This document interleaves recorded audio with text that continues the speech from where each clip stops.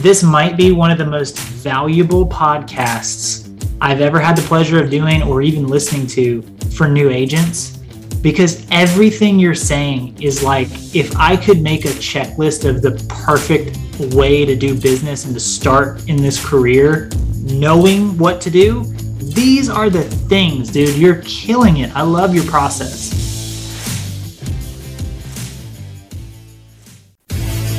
So the question is this: how do most agents find the secrets to succeed in today's competitive real estate market, especially when the top agents are keeping those secrets to themselves? That's the question, and this podcast will give you the answer.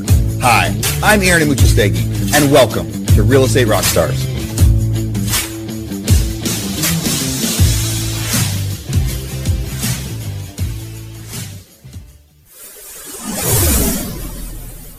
What's up, Real Estate Rockstars? Welcome to the podcast. This is Caleb Spears, guest hosting for Aaron Amuchastegui. And today we have got a very exciting guest, Baron Calvert, who is with Sloan Realty Group out of Myrtle Beach, South Carolina. And last year, Baron did 56 transactions, more than one a week, which really impresses me. He's in the top 5% of agents nationwide in sales volume, and just has some incredible insight into the business, and a lot of success early on has just continued to grow in that. So Baron, welcome to the podcast. Excited to have you, my friend. Yeah, man. Thank you for having me. It's really an honor to be here. Appreciate it. Yes, sir. Absolutely. So we were talking a little bit before we jumped on the podcast here, and you were saying early on in your career, you had quite a bit of sales volume and success early on. Do you want to share a little bit about how you got started and how that went? Yeah, sure. So, like I said, I'm from here. I'm from Myrtle Beach. Not very many people can say they're born and raised here. I've been here since I was 4 years old, but went to high school here, went to a community college, graduated from there, and then actually moved to Charleston, got my bachelor's there. And then as soon as I graduated college, full force, went right into real estate, here in Myrtle Beach. And as far as my background before that, it was in, customer service, retail management, that kind of thing, nothing from a real sales perspective. But what got me into real estate, man, just always had a passion for Myrtle Beach. I mean, people growing up, they would kind of joke and say, hey, nobody loves, Myrtle Beach more than you. I can't wait to get the heck out of here. But in hindsight, it's like, we live in one of the best places in the country, in my opinion. It's got a lot of passion, a lot of pride.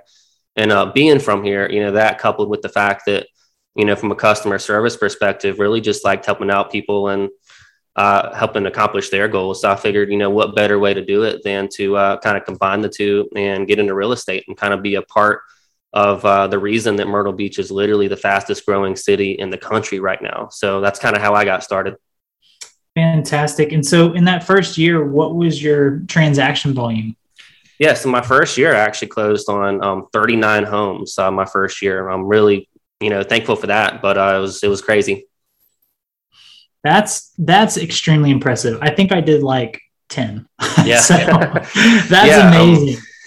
Came from a company, like I said, Sloan Realty Group. We have a lot of really hands-on training. And, whenever I was looking for brokerages, that was two of the biggest things people said to look for was, find somebody that has a lot of training and a lot of, leads to kind of jump into it. And that was a really good jump start to get my career going, just coming in and treating like a full-time career, whereas some people either, treat it part-time or don't have the option to get into it full-time at first. But, I just took that leap and jumped right in it. That's you touched on something really big there, because my first 2 years, I always say I thought I had a business, but I really had a hobby, because I did not know how to treat it like a business. I didn't have that knowledge base or skill set. So in treating it like a business, can you break that down a little bit? Like what did that look like for you? Yeah. So, I mean, everybody gets into real estate for the freedom of it, right? The time freedom. I mean, which is great. It's a blessing and a curse, right? But especially being down here, you have the beach, you have the good weather. A lot of people, want to come in a little bit late, take off a little early, which is fine if you do that, every now and then. But, especially down here, I mean, there's literally over 6,000 agents in our town, but, less than 1,000 actually do it to like a full-time capacity. So a lot of people treating it like that, are not very successful. And me, just wanting to work out of passion just to try to grow as much as possible. So treating it, like almost like a 9 to 5, as if you're clocking in. I mean, usually I would work, more than 40 hours a week if you want to, be successful in this business. But, treating it, having, different, meetings that our company has, there's a lot more structure than your regular company, whereas there was some companies where say there's 100 people in there and you don't have any kind of structure, just kind of come in, come out, not much training, not much, perspective or leverage on how to succeed in the business. But with our company, we have a lot of, not just hands-on training, but, company meetings, just different things to be plugged in and feel like I'm a part of something to, to make me work, harder. Does that make sense? Yeah, absolutely. Yeah. And what it sounds like to me, just reading between the lines here, it sounds like not only did you have structure, but your company provided accountability. Does that feel like accurate to you? No, that's totally accurate. We have a lot more accountability than other companies, and I love that. Some people, it's a little bit tough to have that structure. They want to come in not having any kind of structure. But for me, I'm kind of all over the place sometimes. So having that organized culture really helped out me. But I mean, accountability is really the way to put it. I mean, we literally have do different CRMs, things like call accountability, which shows, in our Thursday meeting, how many people are being called. If you're following up with people, the way that you should be in order to be successful. But yeah, there's a lot more structure in this company than, other companies around here. I think that's a big part of it. Yeah, no, 100%. And one of the things that helped me transition from the hobby I had to really running a business, which, my sales literally tripled when I started taking that business-like approach. It was learning about KPIs, the key performance indicators, lead measures, lag measures, right? You've got the things that you input into the business and then you get the output. And a lot of realtors will start with the output in mind. Oh, I'm going to sell 10 million. I'm going to sell 20 million. I'm going to make this much money, whatever their goal is, but they've got no idea what the inputs are to get there. And you touched on it. It's calling people, making contacts, setting appointments. So in terms of those trackable measures you were looking at, I mean, did you have a contact goal or an appointment goal or anything like that you were trying to hit every day or every week? Yeah, absolutely. And a lot of that, is the 90-day goals. We can kind of talk about that later. But yeah, I mean, I would have appointment goals, at least, signing 3 people each week would be a goal, in regards to appointments and, meeting them, whether it be at properties or, in the office, what have you.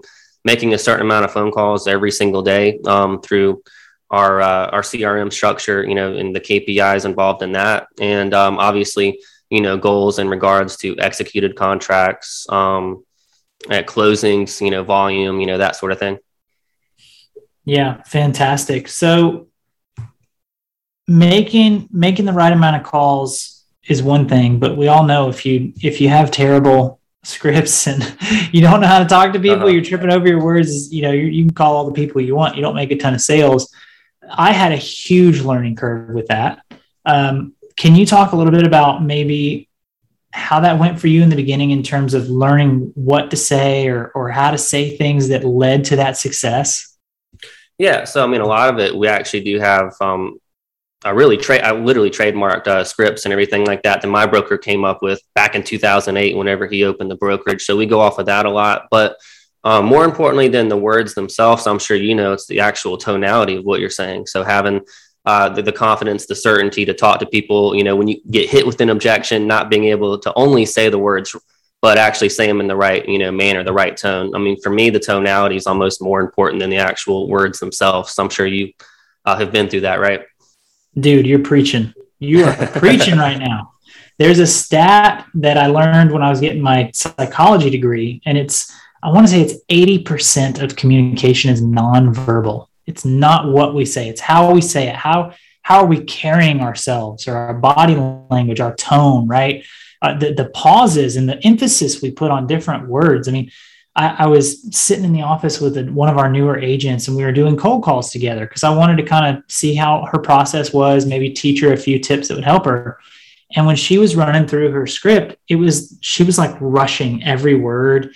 And it was like, could you have time to do this thing? And it was like quiet. And there was a lot of filler words in there. There was no confidence behind what she was saying. Was that something that came naturally to you? Did you have to work on that? How did that go? Yeah, no, it was definitely a learning curve. For me, I'm a bit not nervous sometimes, but yeah, it definitely takes me more of a learning curve to kind of get there. So, what really helped me out was just the reps, just calling, a bunch of people and having, firsthand, those objections, whether I overcame them or not. Really using that to craft my skill a little bit more. But yeah, definitely a learning curve for me, just because I get a little anxious, nervous sometimes, especially around new people. But after a few years into it, I'm way more comfortable than I was, before. But yeah, it was definitely something different, when I first started. Yeah. Yeah. So number of reps is key. Actually, like if I literally pulled up my text with that agent I was just talking about, I literally texted her today and she said, you helped me so much by telling me to make calls faster, because she would analyze one call for like 20 or 30 minutes, trying to learn everything, every little detail about them and the property. And I'm like, girl, you don't even know if you're going to talk to them. just call. And so what was kind of your target rep range that you were trying to hit? Yeah. And that's how I actually kind of was at first, the same way as her. I would go through, our CRM, the leads that were out there, and kind of seeing, where are they from? What's the price? What property they were looking at? And just how many times they've been called, really overanalyzing the situation. It would take me, like you said, a long time to even, make any calls, just because I was, overthinking things. Right. But after I kind of got over that, on an average day, I usually make at least 100 dials. At least 500 a week. And that's a combination of new leads, current clients, past clients, things of that nature. So usually 500-600 plus, dials a week. That was when I started, and actually still, to this day, it's still somewhere around that ballpark. So do you find that tracking dials is the most effective metric for you, or are you tracking the amount of people, like the amount of conversations? Like what is that target? Yeah, I track, the conversations as far as it goes.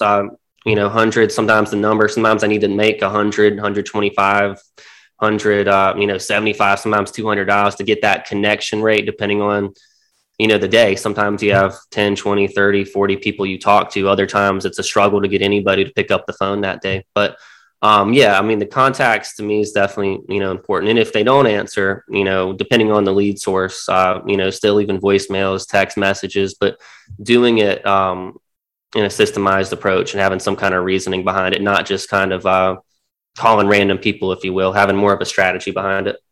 That's huge. I love that. Yeah. Okay. So that's one thing I teach people is most agents will call with like no clear purpose, or they'll call with something that clients already know. They'll be like, oh, the price of your home went up. And they're like, yeah, dude, I have a TV. Like I've seen the news. Yeah. I've read Facebook. I know that home prices have went up. Thanks for not really bringing me value. What are some of those, I know you said you had trademark scripts, so I don't want to give away the secret sauce here, but what are some of those value propositions you found to be successful? Yeah. A lot of it's, pretty simple as far as the scripts part. I don't really use that as much when it comes to actually, current clients, past clients, that sort of thing. It's more of a natural conversation, right? The scripts are more so for new leads, leads that you want to convert, type of thing. But, really simple.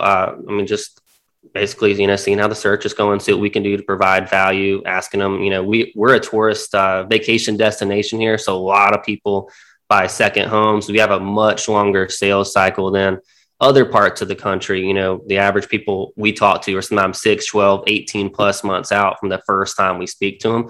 And you being in, a beach town, it's probably the same type of thing. So there's much more of a refined, since what you have to say to them is a lot more of a slow nurture process. I know, whereas some towns, you call them that day, they're ready to buy, 2 weeks from now, but there's a much longer sales process. Yeah. Which to me, by the way, just to brag on you some more, I do come from a similar market where the sales process can be 6, 12 months. I've got one client I've worked with for 5 years that still hasn't bought anything. God bless him. But I love him. I talk to him all the time. But you made 56 transactions last year in that market environment, which to me just speaks to the quality of your follow-up, because you do not get that level of sales volume in a market like ours, a second home market, without having a clear strategy for keeping in touch with people and not letting them slip through the cracks.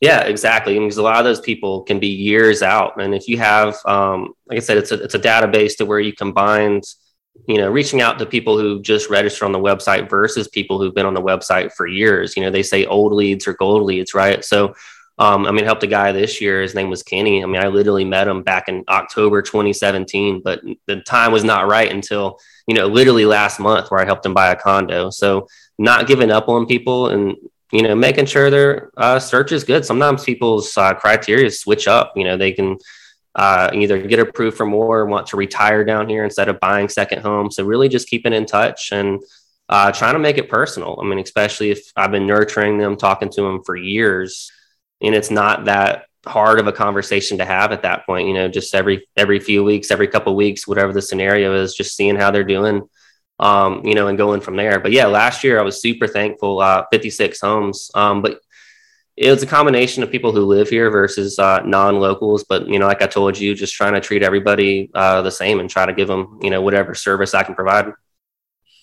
Yeah, I love to. You're like, look, once they're kind of in my pipeline, once I have a relationship with them, the call is so rarely, hey, do you want to buy or sell? It's like, how are you? How are your kids doing? Mm-hmm. Are you guys enjoying that place you bought last year? Is that kind of the flow of the conversation for you most times? Yeah, most of the time, especially if they bought places. Our company, myself, take a lot of pride in being the resource to go to for any kind of vendors they need, property management companies, plumbers, electricians, painters, always having that guy or that girl who can, help them out. And that goes a long ways too, especially people moving down here. They really don't know anybody. So just being that go-to source, not just for real estate, but anything they need, restaurant suggestions, anything like that. So I've started implementing that in the last couple of years too, where it's like when I'll talk to a lead, a lot of times it's even new leads, and they're like, hey, I'm not ready to sell. I'm not ready to buy. I'm not looking to do anything. I always just say, look, no problem. What else can I help you guys with? Do you need a rental manager? Because a lot of our stuff is short-term rentals. Do you need a plumber? Do you need an interior designer to help you decorate this house you bought last year? Whatever it is, I like to build relationships. I'm not transactional in my business. I want to build a relationship with you. How can I serve you? And it sounds you're doing the exact same thing. Yeah. I've had several people where their circumstances change and they don't end up buying anything, but they would literally send me referrals just because I was so consistent with following up with them. They didn't forget about me. And, likewise, I didn't forget about them, even if they told me they're not going to buy anymore. Not, reach out to them too often, but still every few months, have a little 5-minute conversation just to, check in with them. It's not anything crazy, Baron, I'm serious and genuine when I say this. This might be we're literally 10 minutes in. This might be one of the most valuable podcasts I've ever had the pleasure of doing or even listening to for new agents, because everything you're saying is like, if I could make a checklist of the perfect way to do business and to start in this career, knowing what to do, these are the things, dude. You're killing it. I love your process. Yeah, I appreciate you, man. It means a lot. It really wasn't always that when I first started. I did sell, 39 homes my first year, but I was very, not insecure, but just, I was very young at the time, and some of those people I didn't necessarily reach out to as much as I should after the closing, just because, I was telling stories to myself that I didn't do a good job. I wasn't that good of an agent. They don't, they shouldn't reach out to me. And then oftentimes, obviously, that wasn't the case. They would reach out to me, later, I'd still touch base with them. But especially when I first started, I had to overcome, an uphill battle as far as getting that certainty, that confidence that you need to produce here. In my first year, I worked like crazy, but still wasn't, very confident in myself. But, through time, kind of overcame that a little bit. So in building confidence, do you feel like that was a result of the amount of transactions or just learning more about your market? What kind of led to that? Yeah, I mean, just kind of both, just, repetitions, transactions, like you said, and just starting to, believe in myself, believe in the process, and that, I'm genuinely helping out people, literally accomplish their dreams, making the biggest purchase of their life. And, once I kind of started seeing the fruits of my labor, people, were wanting me to list their houses, send me referrals on, very, on a small scale at first, kind of believing in myself a little bit more. That sort of thing, really. It was not an overnight process. I mean, it took, years, obviously, but yeah, it was something that was very uncomfortable at first, especially, being young, being 22, 23, right out of college, especially in this market, people, retiring down here, older generations. I love them, but especially when you're young, they judge the heck out of it. You could be the best agent in the world, but it's definitely an uphill battle being young in this industry. And I mean, you got into it when you were like 18, right? Yeah, I got licensed when I was 18. I started just after my 19th birthday, like really in the business. And I have always felt, until maybe the last literally like 12 months, I've been doing this over 6 years. I've always felt like I was fighting that uphill battle of my youth. As I've grown in my confidence, I think it started to shift a little bit into a pro in my favor, because when I started to carry myself with that confidence as a young person, it went from, oh, you don't know anything as an inconfident young person to, oh, you're like this hot young go-getter type. You're young, you're getting things done. And I don't know if that happened for you, but it kind of started to shift as my confidence grew.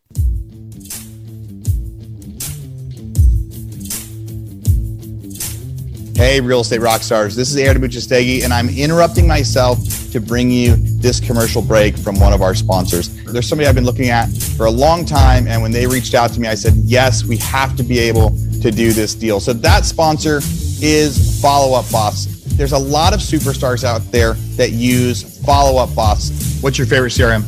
We're using Follow Up Boss. We use Follow Up Boss. So we use Follow Up Boss. I love Follow Up Boss. I love it. We have action plans now for bringing on new agents. We have action plans for our recruiting.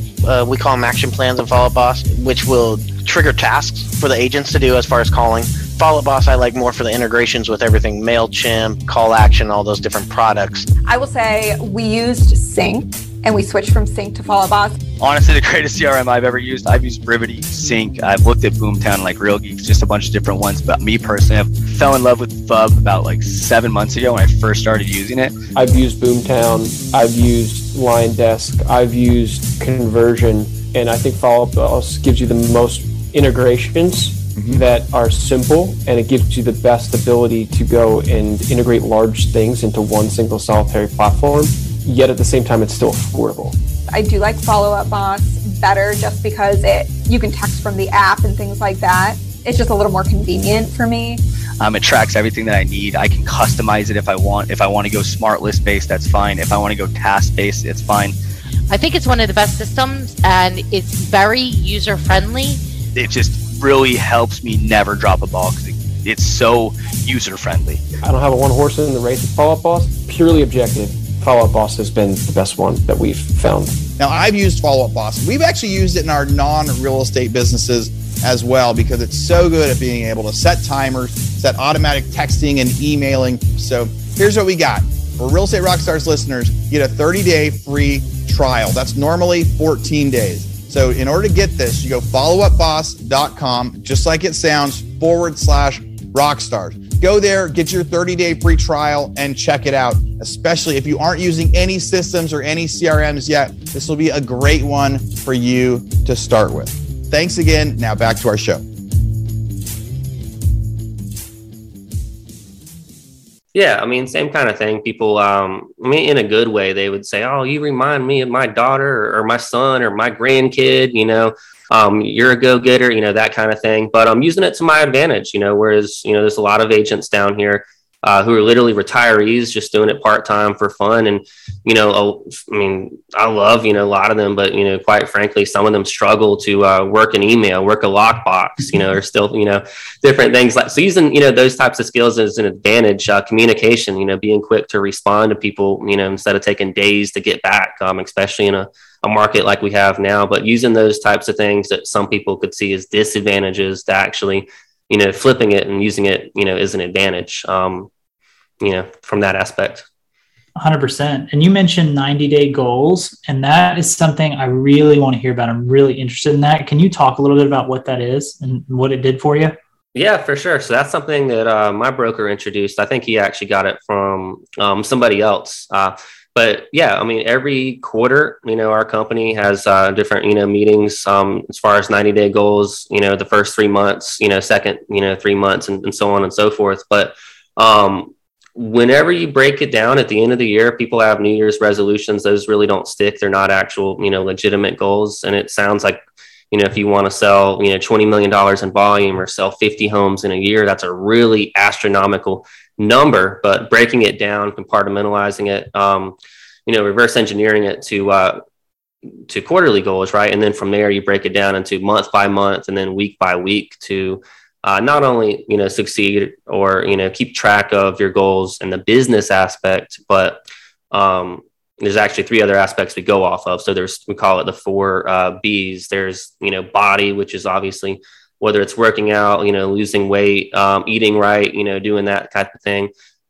Being, which is more, spiritual, if you're religious, that sort of thing. But it also incorporates like meditations, books, podcasts, things like that, educational material to help you, develop more as a person.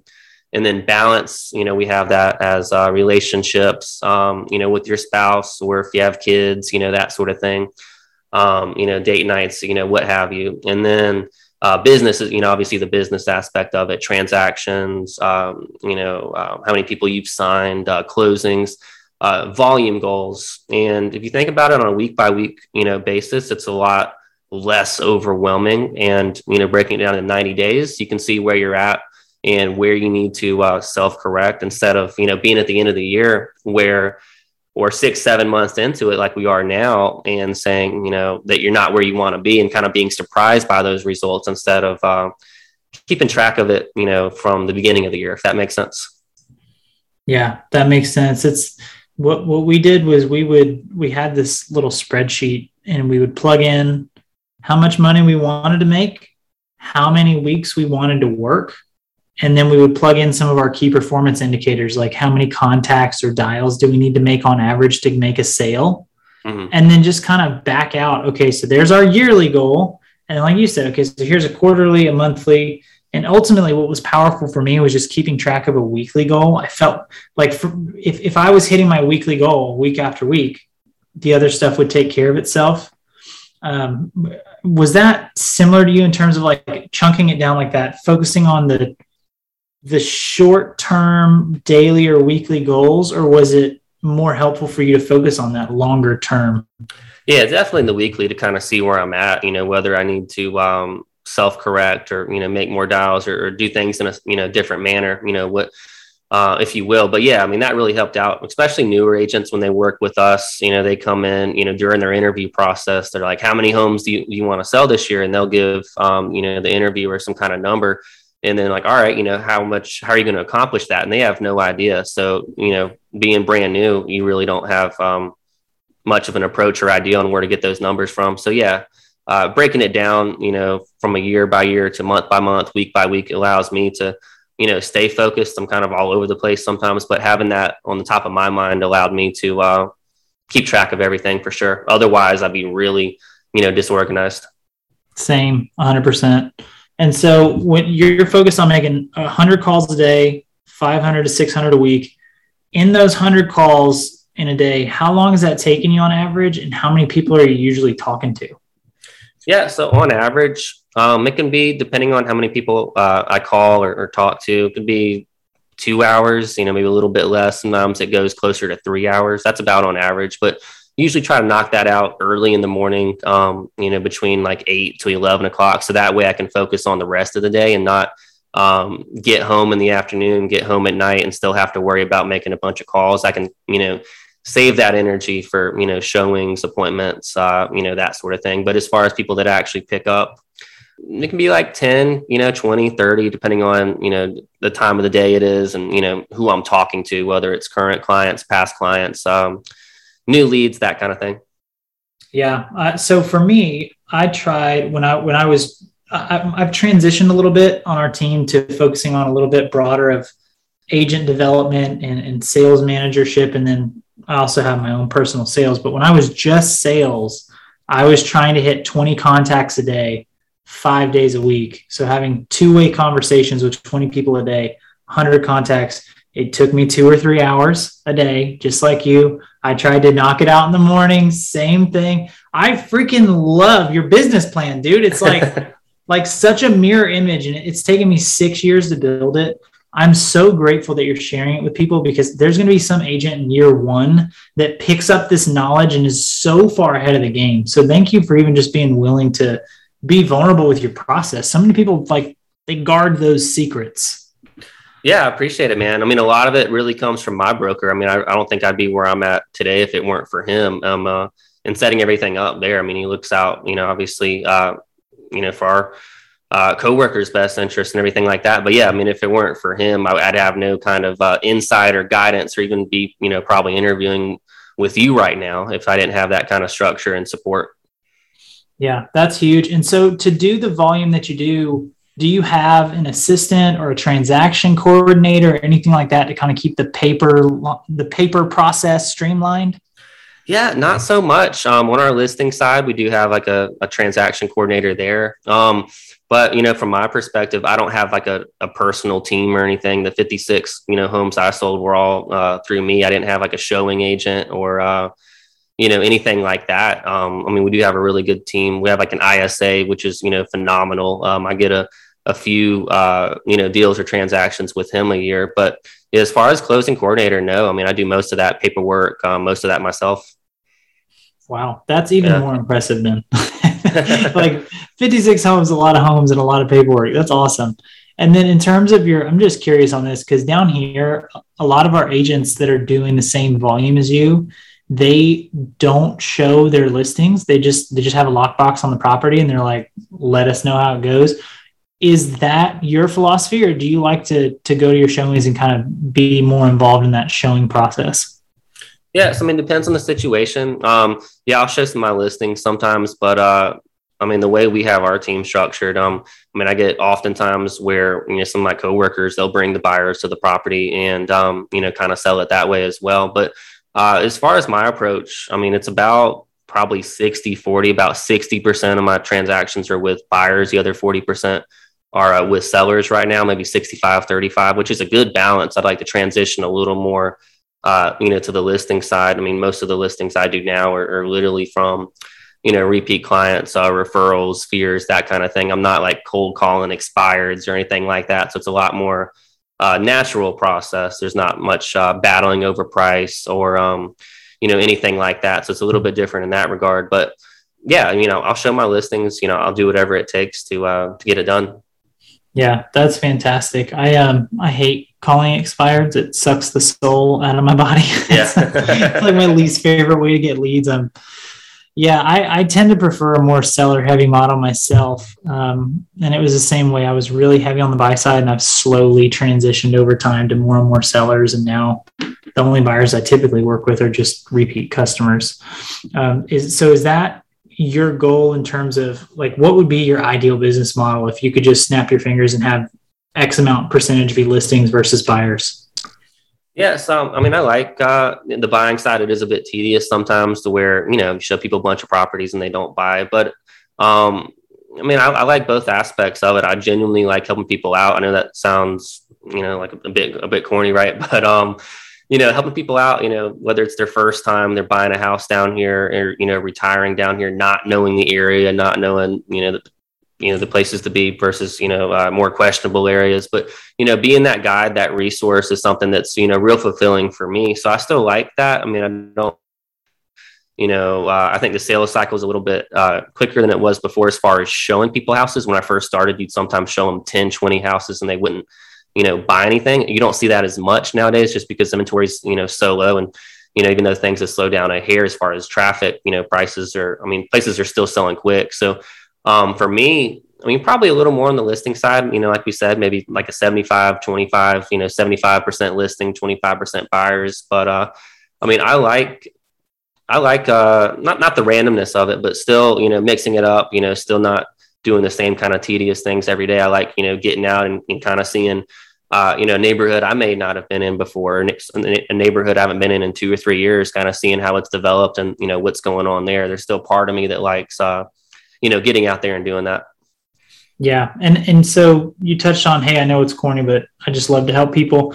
I can tell that's not just I just love to help people. It's like, you really mean it. And I can tell in the way you carry yourself, the way you speak about your clients, how you're talking about your follow-up process. I mean, people that truly care do follow up really well. And I can tell you, even in my own experience, I've shared before, like, I'm ashamed of my first couple of years in the business because my follow-up sucked. I was just very transactional, like very like, hey, we close the deal, see you in a year or two. I'm not gonna follow up. And that embarrasses me now. And I love to hear that you avoided that pitfall and you've cared from day one all the way through the transaction process. I'm curious too, in terms of, you said you're showing volume from in a sales cycle sense went down from, hey, we're going to look at 10 or 20 homes to, hey, we're going to make a decision kind of quickly here. My guess is, the market shifted, inventory has been lower across the country, but if you're anything like me, you probably got better too at refining your idea of what they're looking for by asking the right questions. Did you kind of find that to be true as you gain knowledge and experience? Yeah, 100%. And we have different, buyers, consultations where we'll meet them face to face and go over, literally 100 plus different factors and really narrow that down. I mean, especially if they're local. I mean, you could talk to them on the phone for 2 minutes, send them some random properties, but that's not really, benefiting anybody. So, listening to them a little more, just from my experience, kind of seeing, where they want to be versus, where they don't want to be. And even though they might say something's fine, kind of knowing that, if we actually go look at it, it's probably not going to be the best fit for them. They might say it's a great idea, but once we get out there, they can't stand it or don't like it. So trying to, figure that out up front to, not waste their time, just be more efficient for everybody. Because then, if I start showing them places that they don't like, even though they picked them out, they'll start, questioning my judgment a little bit, even though they're the ones that pick the homes out, 100%. It's always your fault as the realtor. Yeah. That's just the way it goes. And I'm curious because a lot of new agents, and when I was a new agent, this was how it was for me, was when someone says, I want a 3-bed, 2-bath in this neighborhood, you're like, great, I'm going to go find you every 3-bed, 2-bath in the neighborhood. And you end up showing them like 15 of them and they don't buy any of them. They're exhausted from the buying process because they hate like 14 out of the 15 and they're just too tired to even make an offer on the one, or they missed it because someone else bought it while they were looking at number 13 on the list, right?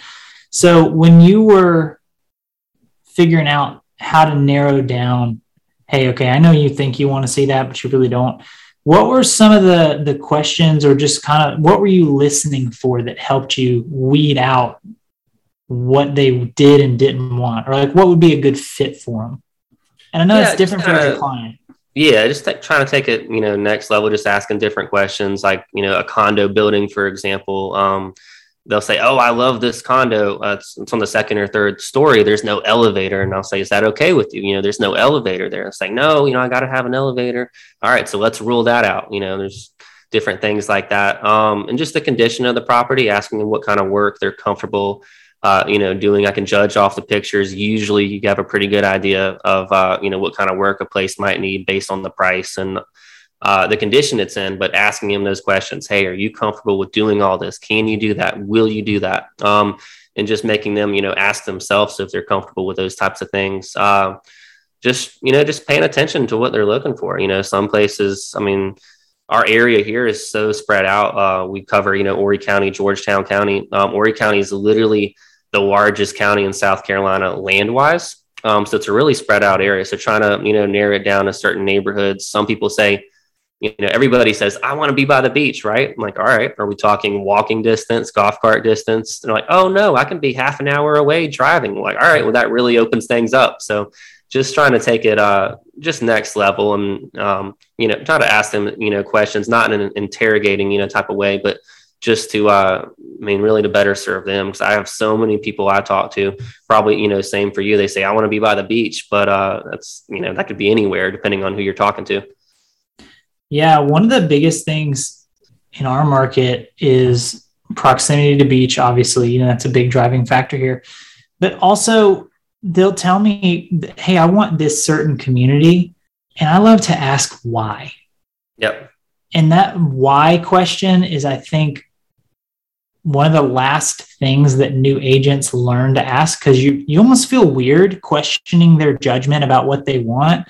But I think a real seasoned agent, when you just say, hey, why do you like that? You might go, because their answer might be, oh my gosh, we went there in the off season and there was no crowds and it was great and we loved it. And you're like, dude, that neighborhood is insane in the summer. In the busy season, you really don't want that if you like quiet with no crowds. Have you found that that why question to be really powerful? Yeah, of course, because sometimes they want something so specific that doesn't even exist. So some people down or not from here, want to move down here. They say, I want to be in a retirement community, a 55 and up community. I'm like, well, really, Myrtle Beach doesn't have very many of those, like 10, maybe 15 communities. I'm like, why do you want to do that? And they'll say, oh, the amenities, the crowd, this and that. Well, I could find you, 100 other communities that have just as much amenities, if not more, if that's something that's important for you, or that type of lifestyle you're going for, finding, comparable communities, not to just, limit them to one or two places that fit, within their price point, the location they're going for. So really asking, why it's important for them, is really crucial for me. Yeah, 100%. And then I'm curious too, marketing wise, what's been kind of your go-to success stories from a marketing perspective? What's been working for you? Have you tried anything outside the box or new and had any, success or failures? I mean, I'm just curious to hear your thoughts on the marketing piece. Yeah. So, really, I've not done a whole lot in regards to marketing. It's just been a lot of, organic, sphere type of situations, but being consistent on Facebook, my first, 2-3 years, even I was very sporadic, almost like a secret agent, not even, posting anything, not even telling anybody I was on there, just because, like I told you, I was a bit, insecure at the time, not very confident, or felt like, I didn't deserve, that type of attention. But, trying to be consistent on Facebook and not anything next level, just talking about, when you get somebody on your contract, whenever you close on a property, and, I haven't done any, the last few months, but, be more active on that. Actually, success stories when it comes to testimonial videos at closing, just asking a few questions about the process and just using that. Just, really organic process. And I've had a lot of people, reach out to me through there, whether it be in Facebook or calling me or seeing me in person, and, almost kind of treat it like a billboard. Nobody calls you or wants to work with you because they see a billboard, but whenever you talk to them face to face or they message you, they'll say, oh, I see you're killing it on Facebook. I'm like, really? I haven't talked to you in 4 years. You haven't liked, any of my posts. How did you even know that, I sold that house last week? Just from an organic perspective like that, nothing really out of the box or off the wall, just trying to, keep it consistent. I'm doing something now. I just kind of finalized it a few weeks ago. I haven't really done any marketing for it yet, but something, really simple. A lot of people down here have dogs and cats and pets, obviously, for whether it's first time home buyers, retirees, but it's called, basically, I haven't done any marketing, just, buy or sell with me and adopt a pet for free. So I, hooked up with the Humane Society to where I'll pay any kind of adoption fees, vaccination fees, for somebody to get a cat, a dog, from the Humane Society. Because right now they're all basically over their limit, over capacity. So I think that's something that's kind of neat. Again, I haven't made any promotional material on that yet, but as far as marketing goes, really nothing outside the box, man. Just trying to keep it simple. That's super cool. I love that idea of letting your marketing be something that is organically something you're passionate about, with helping out animals. And we just had someone on the podcast. It hasn't even gone live yet, so you probably even haven't even had a chance to listen to him. But it was an agent out of New York City, and he said he got over $7 million in deals because he loves to foster animals. And just working at the animal shelter, he ended up meeting people, and organically they start talking about real estate at some point, and he gets clients out of it. And I think you're going to be really successful doing that. I think that's definitely a cause that pulls on people's heartstrings. It's obviously something that's important to you. And, I think those organic pieces where people can really see you for more than just a business person, but really see your heart in things, that goes such a long way to building a personal connection. Yeah, I mean, I agree. I mean, I got an adopted dog, Oakley, I love him. But something that, if anything, I could work on improving to not come off as so business oriented. I make a lot of, post on Facebook as far as business goes, things like that. But I have a personal life. I do a lot of different things outside of work, but I kind of neglect to show that aspect, that personal side, on there to kind of show that, human aspect of it. So that's definitely, a good opportunity for me. But sometimes, I'll get so caught up in posting stuff on Facebook from a business perspective. I don't focus on the human aspect as much. Does that make sense? Yeah, no. And so I think that would actually be, first of all, thank you for being vulnerable enough to share something that you can improve on. I think that would be huge for you. And I can give you a really good example of something that happened on our team. One of our agents, we had an outside third-party panel go out and basically poll people and show their social media, this agent's social media, to these random people that don't know them and say, what's your impression? And they were like that, where it was very business oriented on the post. And they said, they seem kind of aloof. They seem kind of, almost, and this may not be applied to you, but they're like, it seemed almost like stuck up because it's just all about them. It's just very self-centered media. And so we took that feedback and we changed their marketing to incorporate some of those organic moments of just spending time with the family or walking the dog or hanging out at the beach, and sprinkle those in with the business-oriented posts. And it has been an absolute explosion for their business because people can make a personal connection with them. They already trust them for the business side, but now they feel like they know them as a person. Yeah, I mean, I agree. For me, yeah, it's definitely something I could work on. But yeah, I mean, right now it's probably, I don't know, out of every 10 posts, maybe 7, 8, 9 are actually business. The personal aspect, I'm a bit, when I'm not working, I like to, not work and not focus on social media, not be reserved, but still, hang out with friends and family and not really feel the need to post about that, kind of stuff all the time. But it is something that, would go further. It would help me further my career. One of the biggest things you can do is just video, first of all, is really impactful. Mm-hmm. Video over photos, and just getting your face on camera and not always being about, here's the number, here's the stat, here's the home I sold, but being just like, hey, I'm hanging out today, working from home. Who out there is working from home today, or who's going to enjoy this beautiful weather kind of thing. It can be so simple. It can be a 30-second Instagram story or a 1-minute reel, just being yourself. Hey, I'm out here walking the dog. We're about to go do an event at the rescue shelter later today. You guys come out and join me at 2 p.m. If you ever thought about adopting a dog, we'll pay your vaccination fees. We just want to help these animals find a good home. That would you'd kill it. That'd be so cool.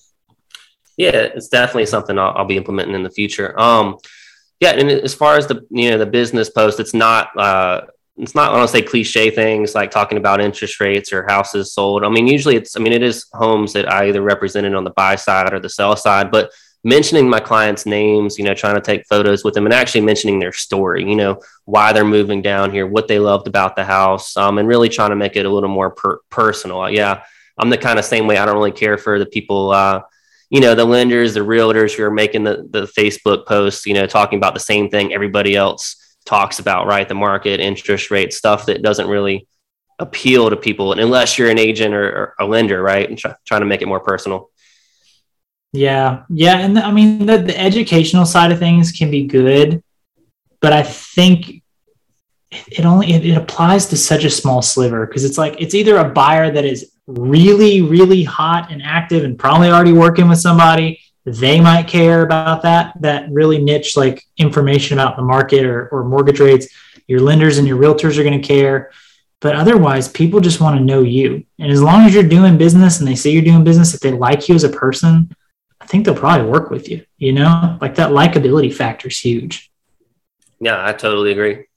Do you ever, so one thing I've talked about before with folks is, you know, kind of to use the younger new age terms, it's like if you're vibing with someone, right? If do you find that to be something you really look for in working with clients, or is it just like, hey, I'll work with anybody, it doesn't matter kind of thing? Yeah. When I first started, it was kind of, I'll work with anybody. I just want the experience, you know. I had some great experiences with people, some horror stories. We loved each other, you know, hated, you know, working with each other. But as the years have progressed, you know, it's a lot more smoother experience. There's some people where, yeah, I'll try to work, you know, whoever I can, as long as we, you know, we respect each other. There are some people, I'm sure you have the same situations where they're just so far out of line, or just, I don't want to say not worth the time. And it can be $1 million buyers, but if they're, you know, they're extremely rude to you and, you know, just talking down on you might not be worth, not the time, but, you know, the energy, the effort, just being mutual to each other, and just having that respect and say, hey, you know, you may be better off, you know, with somebody else may be a better fit for you, regardless of if they're buying, you know, $100,000 place or $1 million place, just having that conversation and being okay with that. But yeah, generally speaking, I mean, it takes a lot to kind of get there to where, you know, I wouldn't want to work with somebody unless they're just really being, you know, vulgar, disrespectful towards you. But yeah, I mean, I'll try to work with anybody, whether it's, you know, first time home buyers, retirees. I take everybody, you know, with an open heart, and, you know, try to treat them all the same way. Have you ever had to let go of anybody that was treating you disrespectfully, or maybe demanding so much of your time that you're like, look, your expectations are just unrealistic here? Yeah, of course. You know, sometimes whether it's the price point they're going for, or just, you know, again, they're just very unrealistic on what they want. It's such a specific, you know, criteria that it's not something that's feasible, at least at the price that they want to go for. So yeah, I've had a few situations like that, not very many, you know, 99+% of transactions, you know, experiences are all very good, very cordial, but yeah, of course. Sometimes it's just better off if you just kind of let them do their own thing. Yeah, I had and I please, listeners, don't let this be representative of our area, because it is really not. But I had a guy who was really making a lot of racist comments towards people that we were seeing. And then beyond that too, like already I was like, okay, this is not going to work out. And then he asked me what I was going to do this weekend. And I was like, yeah, I'm probably just going to go to church with my family, lay low. And he goes, oh, you're a Christian, huh? Gonna go get your bullhorn out and go shout at me? And I was like, dude, I don't know who you've been around, but no, definitely not. And that was, I mean, we've had some rare situations where people are just not the kind of people we want to associate with. And we've just had to step back and let those go. We've had other times where people are just draining your time. But they're very unrealistic with, hey, we want you to do 5 open houses this week. And by the way, we're going to overprice our property by 15%, but you need to be showing it all the time. And it's like, I don't know. I found success being willing to let go of clients that I knew were not a good fit. It freed me up. Have you found that when you have had to let people go? Like, did you have a positive result from that, or did you regret it? Like, man, I kind of wish I would have stuck through that. Yeah, I mean, so when I first started, I kind of have a bit more regret. I mean, I was still, you know, somewhat successful when I first started, but just still telling a story to myself. I need as many people as I can. You know, I don't want one person to slip away from me. You know, I don't want to be that, you know, situation. But nowadays, yeah, it's a lot more transparent. You know, we have expectations of each other. But yeah, I mean, I've had, you know, a handful, probably more than type of racist situations as well, kind of like you. When I first started, especially, I feel like it's not as bad now as it was, at least when I started. Maybe it's just not as blatant or as obvious as it was, you know, when I first started. But yeah, I mean, people would say stuff that I can't, you know, repeat on here, just crazy off the wall stuff.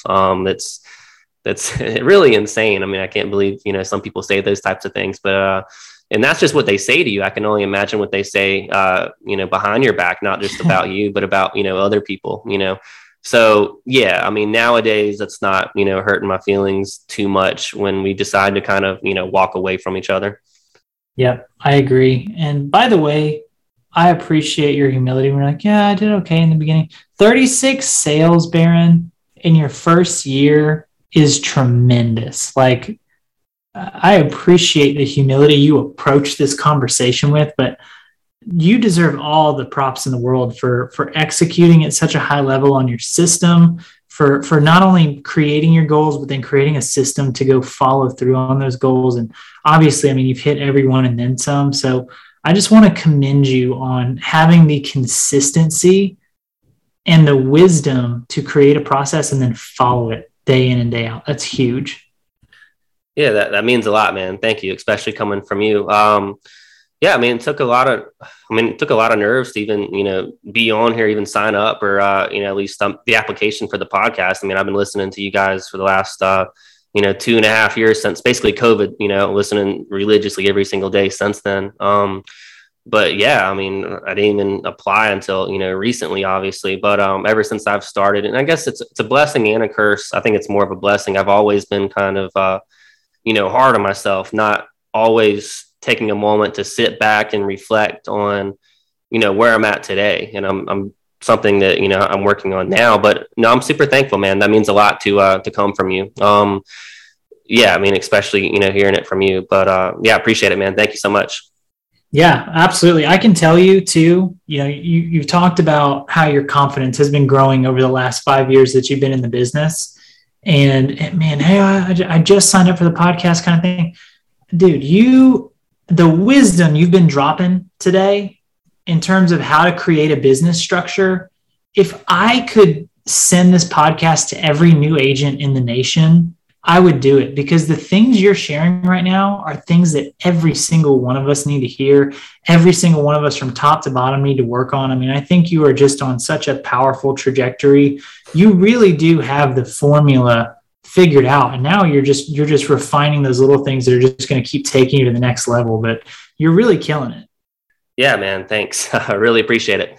Absolutely. So if people want to send you some wonderful Myrtle Beach referrals, or if they just want to reach out to you and connect, where can people find you?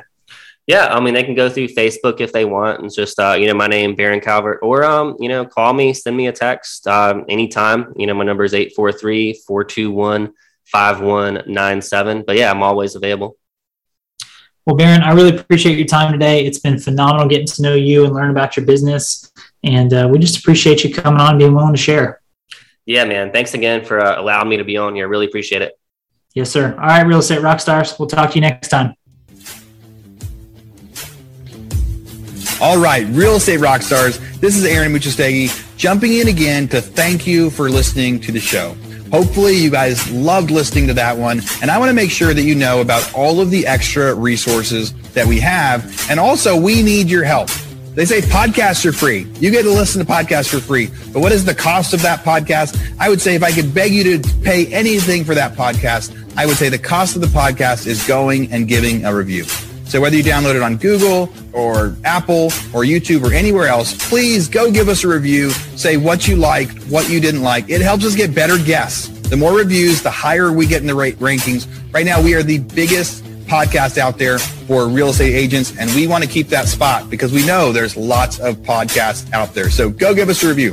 Also, be sure to go to hibandigital.com. If you liked any of the resources that those real estate agents talked about, we've got a huge video vault of those resources for free. Every penny that comes on the podcast that we interview, they give us something that helps them get their deals or helps them work with their clients, and we put that in the toolbox in our vault for you. So go to hibandigital.com and you can get it. If you're looking for real estate education, go to rebusuniversity.com. We have all sorts of courses in there to help agents succeed in real estate. How to get the listing, how to negotiate deals, how to become an investor, all sorts of different stuff, rebusuniversity.com. And if you want to chat with me, go find me on Instagram. And if you come find me on Instagram, you can send me messages. Tell me what you want to hear. Tell me what you liked, what you didn't like. We try to put a bunch of content out there too. You can find me in 2 different places. It's at rerockstars.com for our Real Estate Rockstars page, or at aaronamuchastegui.com for my personal Instagram page, where I can chat with you about all sorts of different things. Thanks for listening. We'll see you again soon.